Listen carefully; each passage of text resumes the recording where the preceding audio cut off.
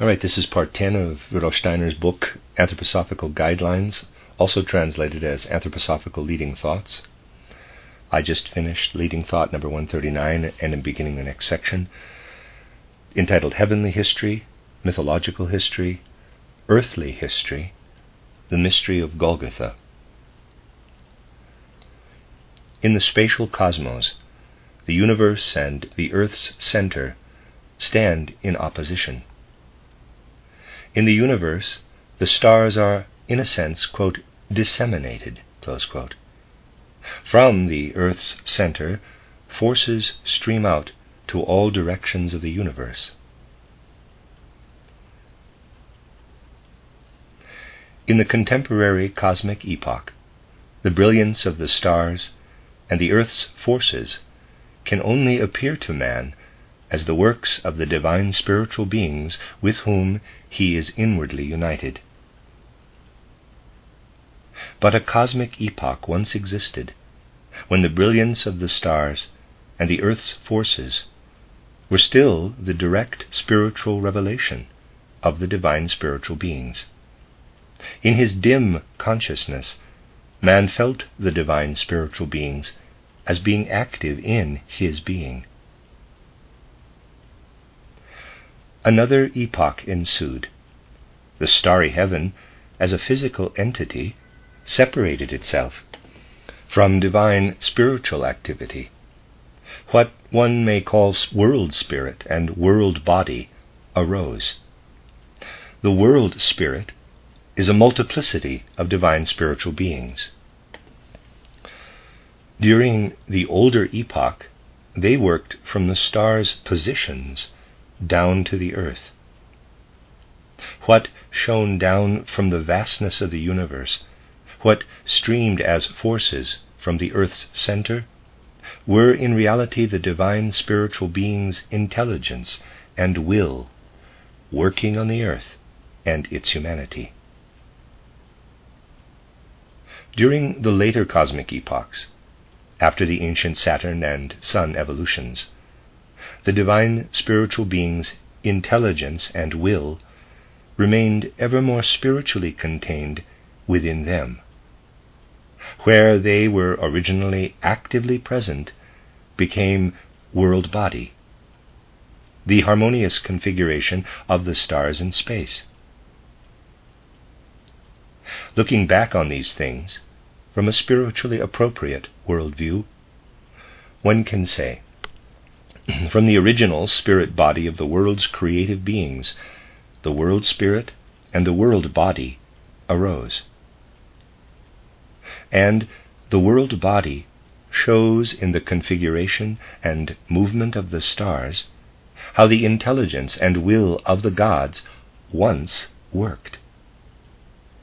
But at the present cosmic time, what was once freely moving divine intelligence and will in the stars has become fixed and subject to laws. Therefore, what today shines down to humanity on earth from the stars is not a direct expression of divine will and intelligence, but an inert symbol of what it once was in the stars. So, in the human soul's admiration for the formations of heaven's stars, one sees a past, but not a contemporary revelation of the gods. But what is, quote, in the past, close quote, in the stars shining, is contemporary in the spirit world.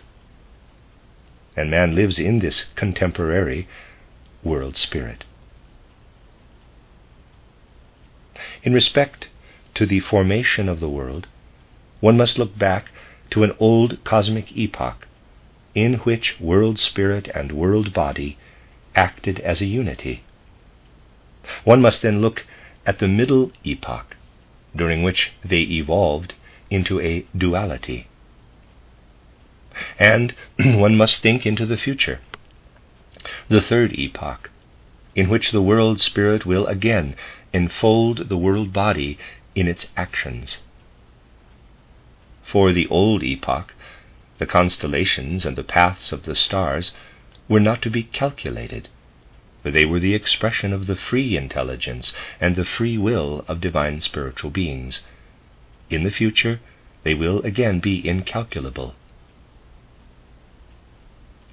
Calculation is only meaningful for the middle cosmic epoch, and as it is for the constellations and the paths of the stars, this also applies to the forces streaming from the Earth's center into space. What comes from the depths will be calculable. But everything strove from the older cosmic epochs toward the middle ones, in which space and time became calculable, and divine spirituality, as the revelation of intelligence and will, had to be sought behind the calculable. Only during this middle epoch were the conditions present in which humanity could advance from a dim consciousness to a clear, free self-awareness and to a free intelligence and will. A time had to come in which Copernicus and Kepler calculated the world body. For it was through the cosmic forces which accompanied this moment, that human self-awareness had to develop. In the older age, this self-awareness was predisposed. Then came a time of such advancement that the universe was calculated. On the earth, history was acted out. It would never have happened had the universe's constellations and paths of stars not become fixed. In the history of Earth's evolution, there exists a mirror image, but a completely transformed one, of what was once heavenly history. More ancient peoples are still conscious of this heavenly history, and they look to it far more than to earthly history. In earthly history, man's intelligence and will at first lived in association with the gods' cosmic divine will and intelligence, then independently. In heavenly history live the intelligence and will of the divine spiritual beings directly related to humanity. Looking back at the spiritual life of peoples in the far distant past, a consciousness of togetherness and desire for togetherness with the divine spiritual beings existed within humanity, to the extent that their history was heavenly history. When they told of their origins, they didn't mean earthly events, but cosmic ones. Even in relation to their own time, it seemed to them that what was happening in the earthly environment was unimportant compared to the cosmic events. And it was these latter to which their attention was directed. An epoch existed in which man's consciousness viewed heavenly history in powerful impressions, in which the divine spiritual beings themselves stood before him. They spoke, and the people heard the speech in dream inspiration. They revealed their forms, and the people viewed them in dream imagination. This heavenly history, which filled human souls for a long time, was followed by mythical history, which is often taken today to have been poetic versions. They conjoined heavenly history with earthly history. For example, heroes appeared, superhuman beings. They were beings who stood higher in evolution than man, who at a certain time had only developed up to his sentient soul. The hero, however, had already developed what in man will one day be the spirit self. The hero could not directly incorporate within earthly conditions. He could, however, do so by immersing himself in a human soul, and thus be capable of acting as a human among humans. These were the initiates of ancient times. The people in the continuing epochs did not actually think of them in this way. Rather, the things which occurred between the more spiritually incalculable and the physically calculable world underwent changes. What is certain, however, is that long after conditions had changed, the consciousness of one people or another held fast to a world view which corresponded to a much earlier reality. At first this happened in a way that human consciousness, which had not kept up with cosmic events, really saw the past. Then came a time when the ability to see faded away, and the past was only retained through tradition. Thus, during the Middle Ages, an interjection of the heavenly world into the earthly world was still traditionally retained, but no longer seen because the force behind the capacity to see in pictures no longer existed. And on earth the various peoples evolved in such a way that they held fast to one or another worldview, so that different worldviews existed alongside each other, which in essence were successive ones. But the difference in worldviews was not only due to this, but also because the different peoples, according to their natures, saw different things. The Egyptians saw the world in which there were beings who prematurely ended their evolution and never became human beings. And they also saw man after his life on earth in all that associated him with those beings.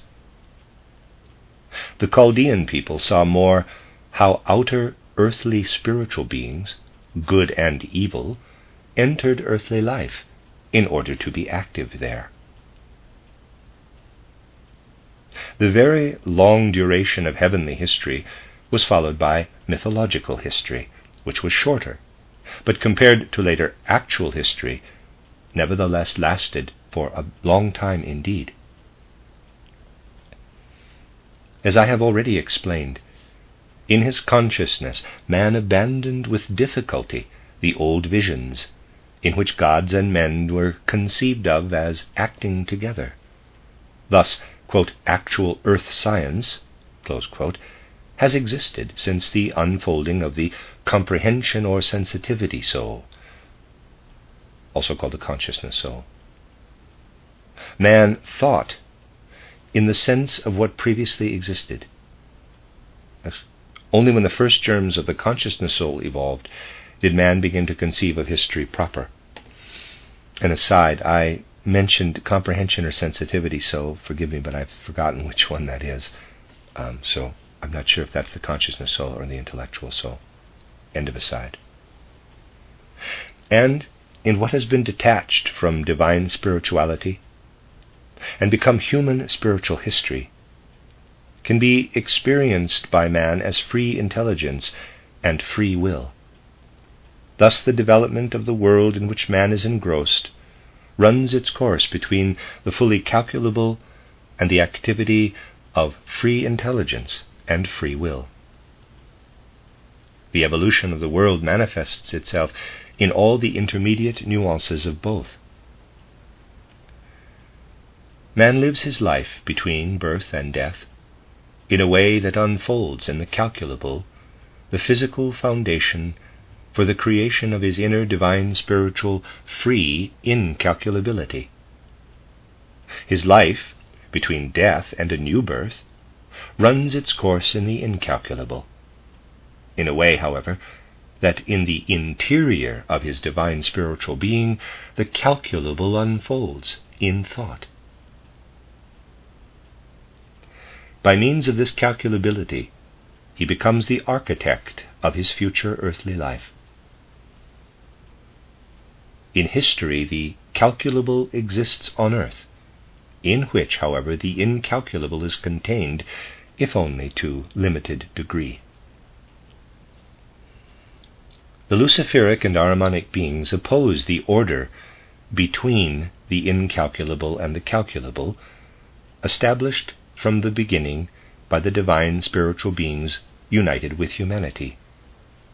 They oppose their harmonization through, quote, measurement, number, and weight, close quote. Lucifer, by his very nature, cannot integrate anything which is calculable. His ideal is unconditional intelligence and will. This Luciferic tendency is appropriate to the cosmic order in areas in which free acts should reign. There, Lucifer is the justified spiritual helper in human development. Without his help, freedom in human divine spirituality, which is built on the foundation of physical calculability, could not enter. But Lucifer would like to extend this tendency to the entire cosmos. And here his activity comes into conflict with the divine spiritual order to which man originally belongs. This is where Michael enters. He stands with his own being in the incalculable, but he effectuates a balance between the incalculable and the calculable, which he bears within him as the cosmic thought that he received from his gods.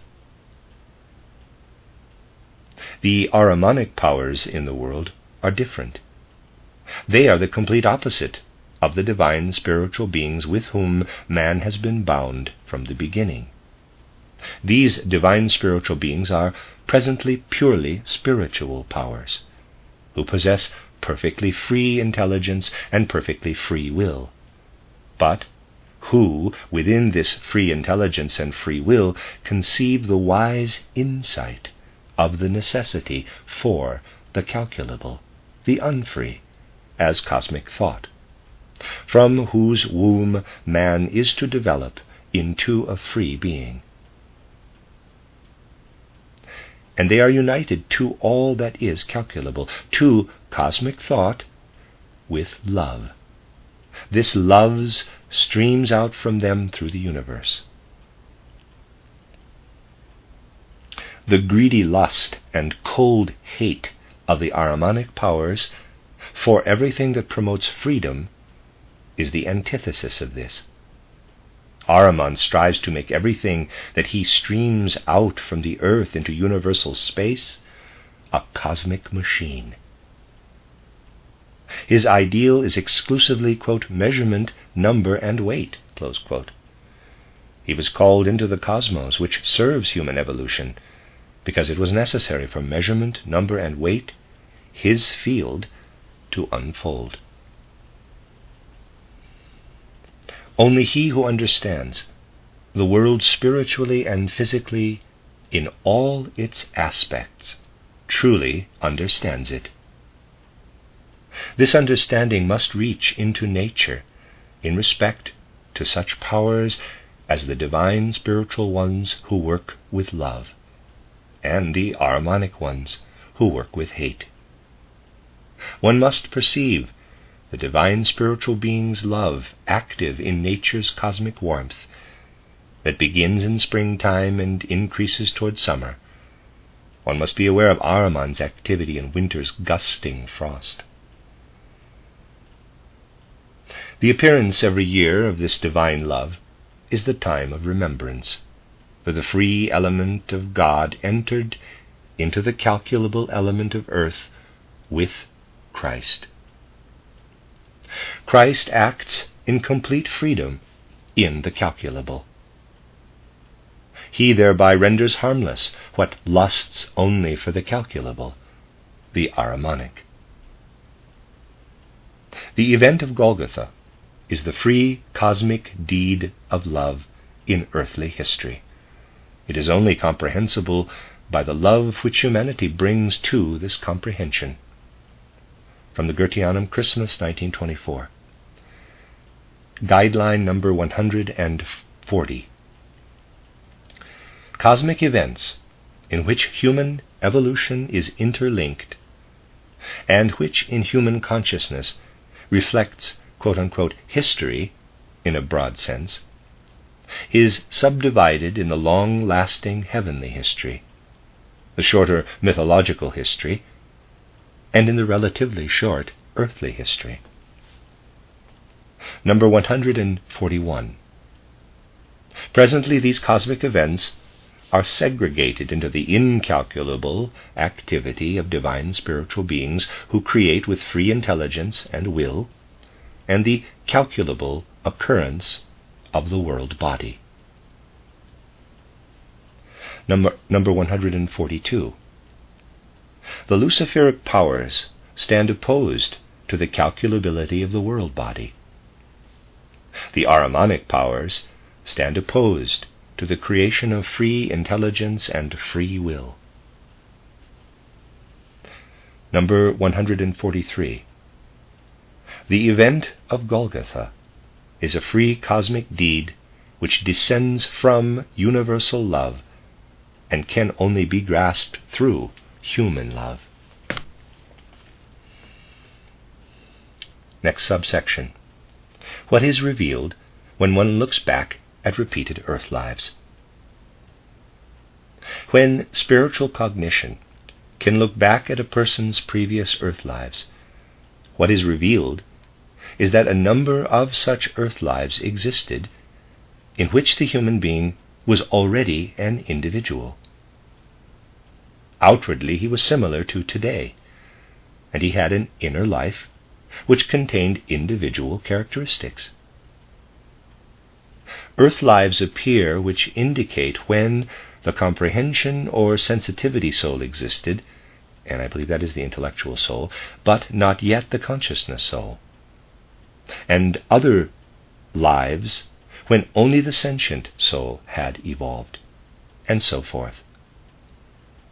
In the Earth's historical ages, this is the case, and it was the case for a long time previously as well.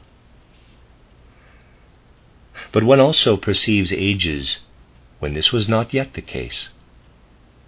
There one finds man still interlinked in his inner life and outer formation with the world of divine spiritual beings. Man existed as earthly humanity, but was not yet separated from divine spiritual being, thinking, and willing. In still older times, man completely disappears as a separate entity. Only divine spiritual beings exist, who bear humanity in their fold. Man has passed through these three stages of his evolution during his time on earth. The transition from the first to the second stage took place toward the end of Lemuria. From the second to the third, during the age of Atlantis. Just as man carries his experiences as remembrance within him in his current earthly life, he also carries within him as cosmic memory everything that he experienced as described above. What is earthly soul life? The world of remembrances, which is prepared at every moment to perceive anew. Man lives out his inner earthly existence in this interaction of remembering and new experiences. But this inner earthly existence could not unfold if cosmic remembrance did not still now exist in man when he looks back spiritually to the first stage of his becoming an earthly being, in which he had not yet been separated from divine spiritual being. From what happened at that time, only what develops within the human nervous sensory organization still exists. In outer nature, all the forces which were then active have died out and are only perceptible as dead forms. Thus, what exists in human thought as contemporary revelation is the necessary basis for earthly existence, what had already developed before he attained to an individual earthly existence. In life between death and a new birth, man experiences this stage ever anew. Only he also brings his individual existence, fully formed during his lives on earth, into the world of divine spiritual beings, which again takes him in, the same world which once included him in it. Between death and a new birth, he is in the present, but at the same time he is in all the time which he has passed through in repeated earth lives and repeated lives between death and new births. It is different in respect to his world of feeling. This world is related to the experiences which occurred directly after those which he had before he became completely human. These are the experiences he passed through as a human being, but when he had not yet separated from divine spiritual being, thinking, and willing. At present, man could develop no world of feeling if it did not arise on the basis of his rhythmic organization, in which the cosmic memory of the above-mentioned second stage of human evolution exists. Thus, in man's world of feeling, his spiritual present works together with his experiences from an older time. In the life between death and a new birth, man experiences the content of the time here described as the outer boundary of his cosmos. What the stars in heaven are for man in his physical earth life, spiritually is his being in the life between death and a new birth, which lies between his complete solidarity with the divine spiritual world and his separation from it. There, at the, quote, boundary of the world, close quote, the physical heavenly beings do not appear to him. Rather, on every star, the sum of the divine spiritual beings who are in reality the star. Let me read those two sentences again. What the stars in heaven are for man in his physical earth life, spiritually is his being in the life between death and a new birth, which lies between his complete solidarity with the divine spiritual world and his separation from it. There, at the boundary of the world, the physical heavenly bodies do not appear to him. Rather, on every star, the sum of the divine spiritual beings, who are in reality the star. With the will alone, not associated with feeling and thinking, man lives in what his observed earth lives reveal to be personal and individual. What comes from the outer cosmos as his outer form is preserved as cosmic remembrance. It lives in a human form as forces. They are not directly the will's forces, but what constitutes the foundation of the will's forces in the human organization. In life between death and a new birth, this area lies outside the boundary of the world. Man thinks of it there as something he will regain in his new earth life. In his nervous, sensible organization, man is today still united with the cosmos, as he was when he was still germinally developing within divine spirituality. In his rhythmical organization, man still lives today in the cosmos as he did when, although already existing as human, he was not yet separated from divine spirituality.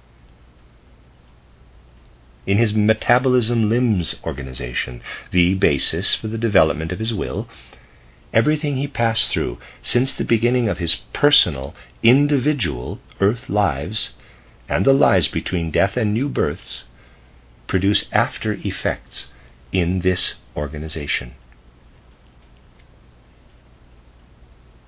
From the forces of the earth, man only has what bestows self-consciousness. The physical, corporal foundation for this self-consciousness also derives from the earth's activity. Everything else in the human being is of outer earthly, cosmic origin. The feeling and thinking astral body and its etheric physical foundation, all the active life elements in the etheric body, even the chemically reacting elements in his physical body, have an outer earthly origin. Strange as it may sound, the active physical chemical elements in the human being do not derive from the earth. That man develops these outer earthy cosmic elements within him is due to the activity of the planets and the other stars. The sun, through its forces, brings all these developments to the earth. The human cosmic is transferred by the sun to the earthly domain. Through the sun, man lives on the earth as a heavenly being. Only what transcends his own development, namely the capacity to reproduce, is a gift of the moon. Of course, these are not the only effects of the sun and moon. Other highly spiritual activities also originate in them. When, at Christmas time, the sun acquires ever more forces for the earth, it constitutes the rhythmically manifesting yearly activity in the physical earth, which is an expression of the spirit in nature. Human evolution is a single element in a virtually gigantic cosmic year. This is evident from the preceding explanations. In this cosmic year, the cosmic Christmas is where the sun not merely affects the earth through the spirit of nature, but where the sun's soul, the Christ Spirit, descends to the earth. As in the individual, what is personally experienced is associated with cosmic remembrance. Christmas is correctly felt by the human soul every year if the heavenly cosmic Christ event is thought of as continuous, and is not merely human, but as cosmic remembrance. Not only man, but also the cosmos celebrates the descent of Christ at Christmas. From the Goetheanum New Year, 1925, an personal aside, today in fact is New Year's Day, 2010, as I read this. End of aside. Guideline number 144. When one looks back at the repeated earth lives of a person, they arrange themselves in 3 different stages. The oldest, in which man was not yet an individual, but existed germinally in divine spirituality. One does not find a human being when looking back, but divine spiritual beings, parenthesis, the Ur-forces, Archai, close parenthesis. Number 145. Then comes an intermediate stage, in which man already exists as an individual being, but is not yet separated from the thinking, willing, and being of the divine spiritual world. He did not yet have his present personality, was not yet completely his own being in his existence on earth, and was not yet separated from the divine spiritual world. Number 146. The third stage emerges as the present. Man experiences himself in his human form as detached from the divine spiritual world, and he experiences the world as the environment which he confronts personally and individually. This stage began during the age of Atlantis. Beginning of subsection, entitled, What is Revealed When Between Death and a New Birth One Looks Back into Previous Lives. Part 1. In the previous contemplation, human life in its entirety was followed with emphasis on successive earth lives. The other viewpoint, which can shed more light on what the previous one reveals, is the contemplation of successive lives between death and a new birth. It also shows that the substance of these lives, as they are now, only goes back to a certain point of time in the earth's evolution. This substance is determined by the fact that one carries through the portal of death the inner force of self-consciousness acquired during his earth life. It enables him to stand as a complete individuality amidst the divine spiritual beings. During a preceding period, this was not the case. At that time, man was still not very advanced in the development of his self-consciousness.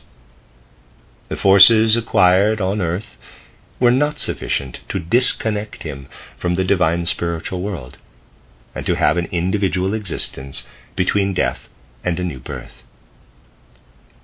This doesn't mean that man found himself in the divine spiritual beings, rather within their sphere of activity, to the extent that his will was essentially their will, and not his own.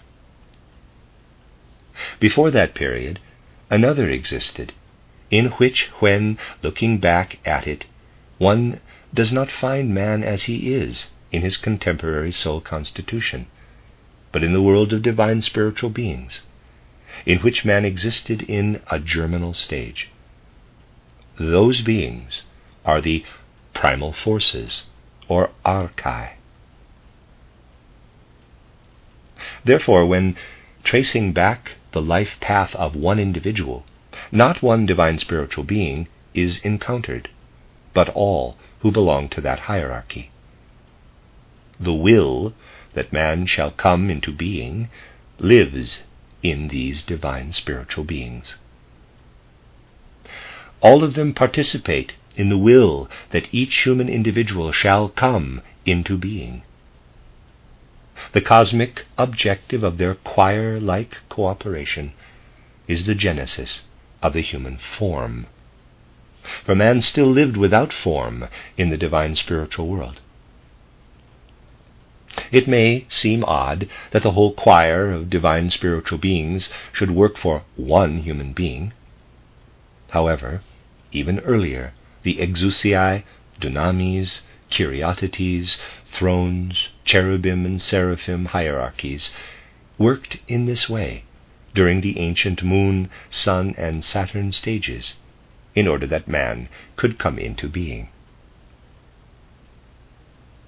What originated earlier on Saturn, sun, and moon, a kind of pre-human, did not possess a unified form. Pre-humans existed who were organized more according to the limbs system, others more according to the breast system, again others who were organized according to the head system. They were really human beings. They are described here as pre-humans in order to differentiate them from the later stages, when the balanced confluence of all the systems appeared in the human form. The differentiation of those pre-humans goes much further. One can speak of heart people, lung people, and so on.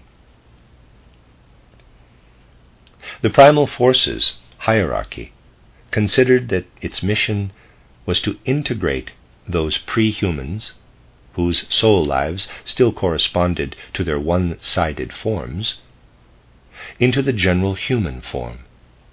They took over humanity from the hands of the exousiae, who had already, in thought, created a unity from human multiplicity. However, for the exousiae, this unity was still an ideal form, a cosmic thought form. The archai shaped the etheric form, but in such a way that it contained the forces for the development of the physical form. Observation of these occurrences reveals something wonderful, that the human being is the ideal and the objective of the gods. But this observation cannot be the source of vanity and pride, for each can only take credit for what he has made of himself in his earth life with self-consciousness, and this, expressed cosmically, is little compared to what the gods have achieved from the macrocosm, which they are, as the basis of his selfhood, as microcosm, which he is. The divine spiritual beings face each other in the cosmos. The visible expression of this stance is the shape of the star-filled sky. They wanted to create as a unity in humanity what they are all together. In order to correctly understand what the hierarchy of the Archai accomplished in their choir when they created the human form, one must realize that there is a great difference between this form and the human physical body. The physical body is composed of physical chemical processes. These take place in contemporary man within his human form. But the form itself is spiritual through and through. To perceive with our physical senses in the physical world something spiritual as the human form should be a solemn experience. Let me read that again. To perceive with our physical senses in the physical world something spiritual as the human form should be a solemn experience. For someone who can see spiritually, this means seeing in the human form a true imagination that has descended to the physical world. If one wishes to see imaginations, he must pass over from the physical world to the next lying spiritual one. Then he will realize how the human form is related to these imaginations. When observing life between death and a new birth, human spiritual vision finds the genesis of the human form as the first period. At the same time, the deep relationship between man and the hierarchy of the Archai is revealed. In this period, one can have an inkling of the difference between earth life and life between death and a new birth. Namely, the hierarchy of the Archai works creating the human form in rhythmical epochs. During one period, it directs the thoughts which guide the individual wills more toward the outer earthly cosmos. During another one, it looks down upon the earth. And from the concurrence of what comes from the outer earthly cosmos and what is stimulated from the earth, the human form is structured, which constitutes the expression of the fact that man is simultaneously an earthly and an outer earthly cosmic being.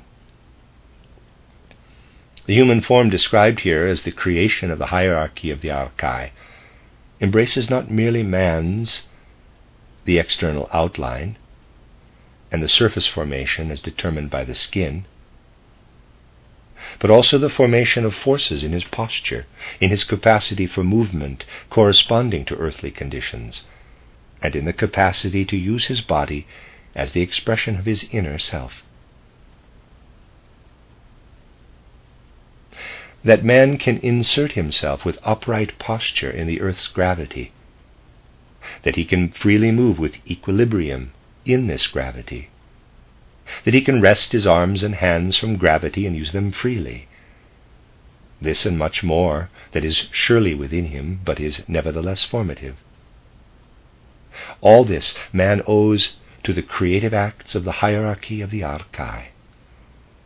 All this was prepared in the life between death and a new birth, which one can also call this period. Preparations were made so that in the third period, in our present time, man himself has the capacity during his life between death and a new birth to work on this formation for his earthly existence. Given at the Goetheanum in New Year 1925. Guideline number 147. Life between death and a new birth also indicates 3 periods.